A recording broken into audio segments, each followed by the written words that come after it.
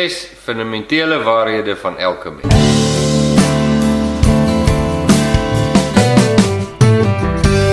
Baie welkom by ons YouTube kanaal.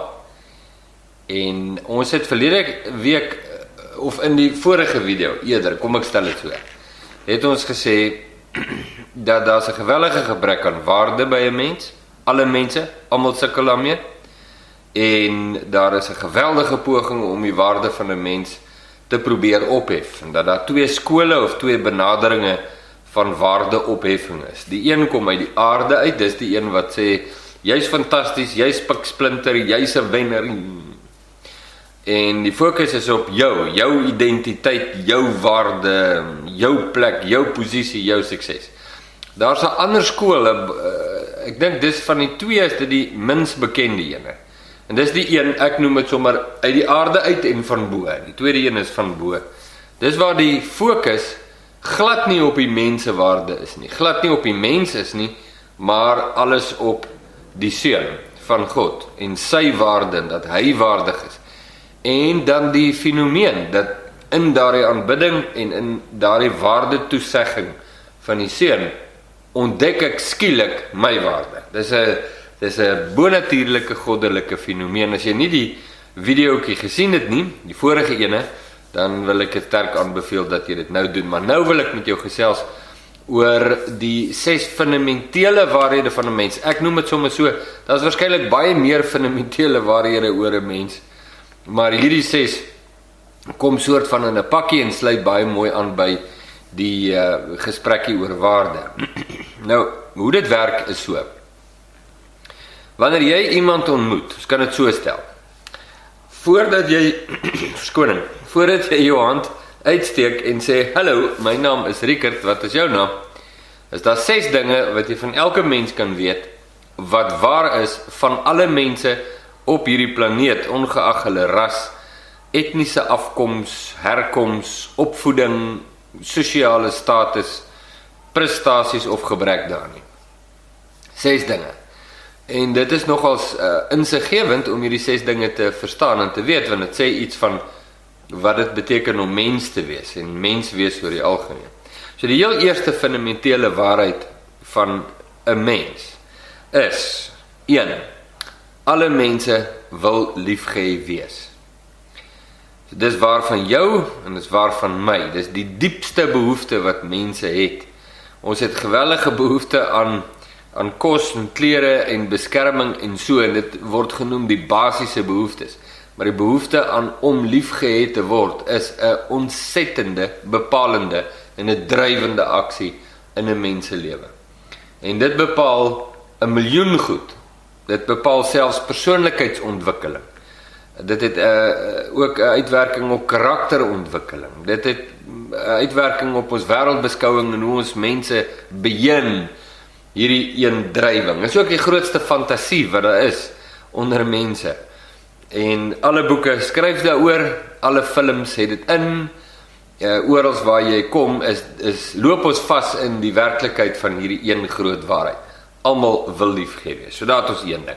Eerste ding wat jy kan weet van alle mense voordat jy hulle name ken. Tweede fundamentele waarheid van alle mense, en dit is, ons wil nie net liefgehê wees nie, maar ons wil lief hê. En ons verstaan, intrinsiek, ons, dat om lief te hê is die hoogste doel in die lewe.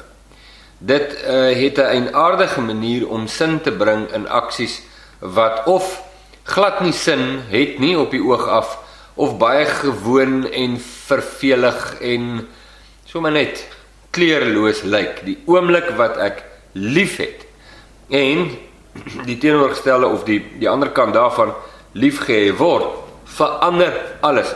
Die lig word blouer, die gras word groener, die see word, wat ook al die see word, alles word net beter. Liefde bring definisie. So daar is die tweede ding, verstaan, dis weet dit, is waar van alle mense. 'n Derde fundamentele waarheid is dat alle mense vra die vraag af, is ek die moeite werd om liefgehê te wees? Almal. Nou, jy vra dit, al weet jy nie, jy vra dit nie. So al het hierdie gedagte nog nie presies so by jou opgekom, is ek die moeite werd om liefgehê te wees nie. is die gedagte al in jou lewe vandat jy jou verstand het. Vandat jy jou verstand gekry het as 'n klein pikkie, 2 bakstene hoog, vra jy die vraag af, is ek die moeite werd om liefgehad te wees? Liefde is so groot saak, dit is so bepalend en so drywend, en die een saak wat ek wil weet is ek werd en kwalifiseer ek om te kan ontvang liefde?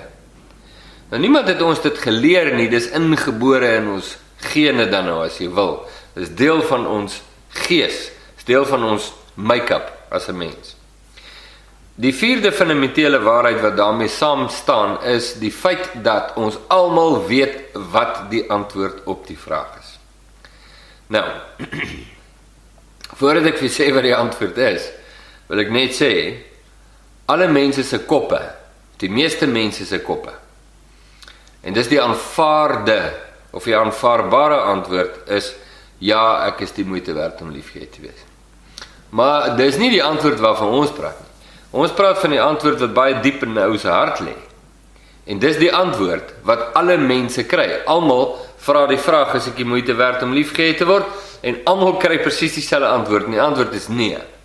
Nou het ek al so gepraat met mense, en dan kry mense kanarie koppie, ek weet nie of jy weet, is waar jy, as jy hoor, die spreker sê, ons wil weet of ons moeite werd is om liefgehad te word, en ons weet die antwoord is nee, dan gaan mense, hoe bedoel meneer nou? Want dis nie die antwoord, die aanvaarbare antwoord nie. Die aanvaarbare antwoord is, ons moet sê, yes, maar kom man. Vandat jy klein is, meet jy jouself aan verskeie faktore, legio, ad infinitum, die hoeveelheid kriteria waaraan jy jouself meet, om die vraag beantwoord te kry, is ek die moeite werd om liefgehad te wees. Is ek mooi genoeg, is ek sterk genoeg, is ek vinnig genoeg, is ek slim genoeg, is ek ryk genoeg, is ek oulik genoeg, is ek snaaks genoeg, is ek sexy genoeg, is my familie goed genoeg, my kwalifikasies goed genoeg, en dit gaan net aan en aan en aan en aan.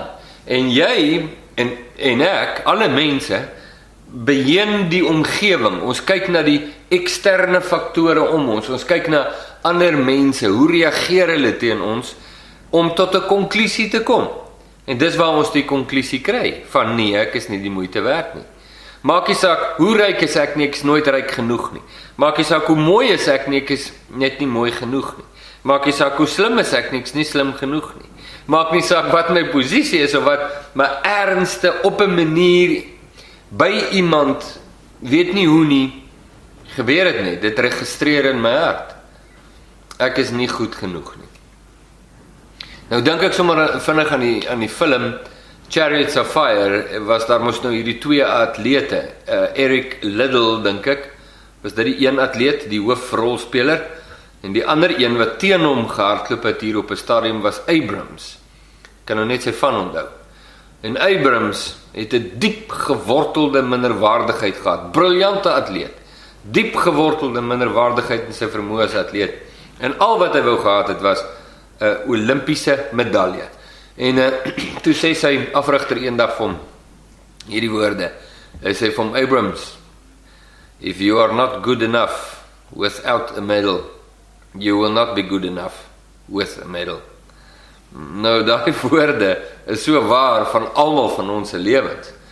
Daar's dinge wat ons dink, as ek maar net daai posisie kan kry, of net 'n bietjie geesteliker kan wees, of 'n bietjie fikser, of 'n bietjie mooier, dan gaan ek meer werd wees om liefgehad te wees. Die worsteling van alle mense.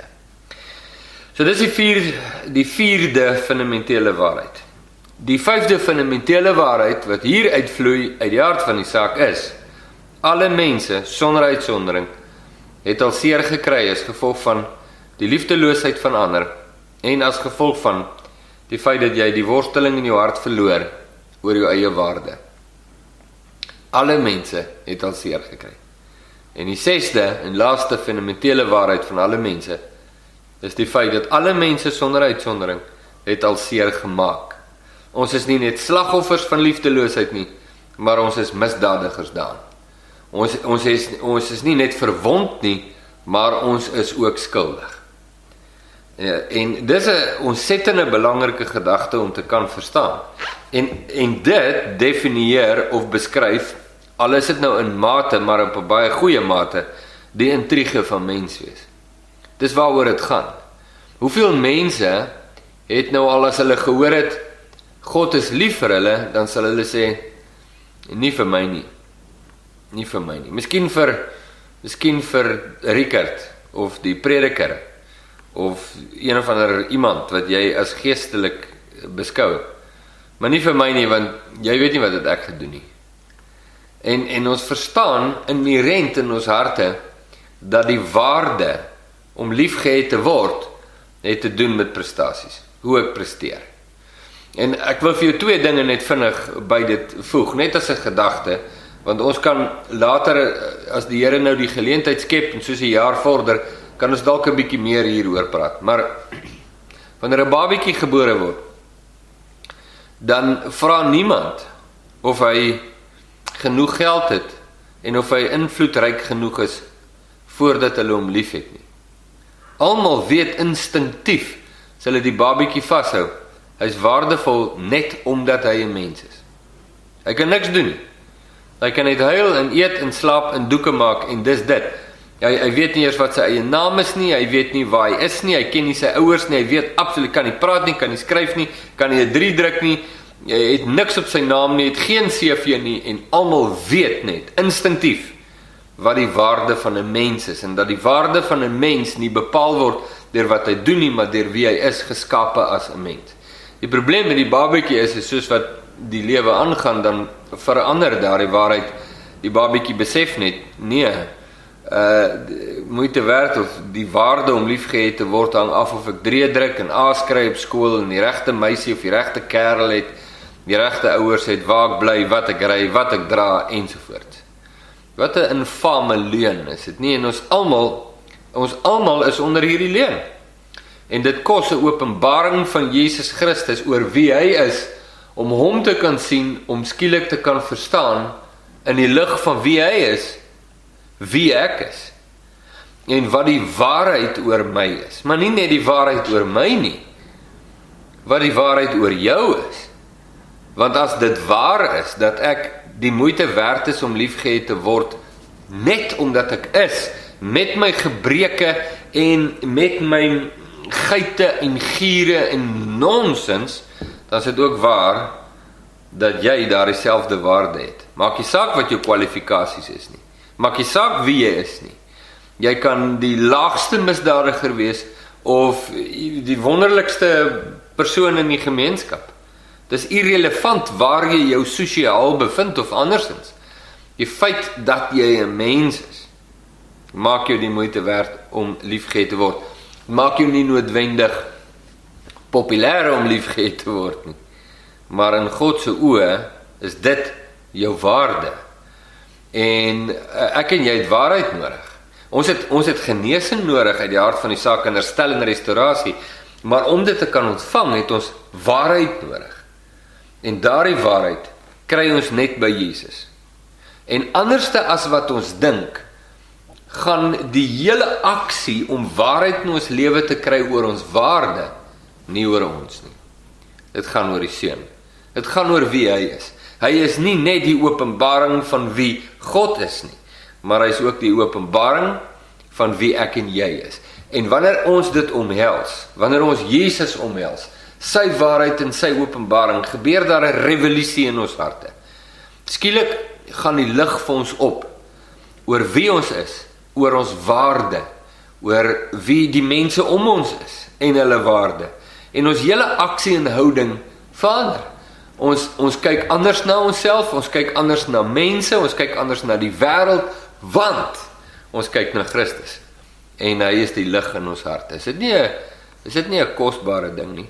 Nou dit is baie kortliks die fondasie vir baie ander diep waarhede van menswees, waaroor ons miskien 'n bietjie later meer kan gesels.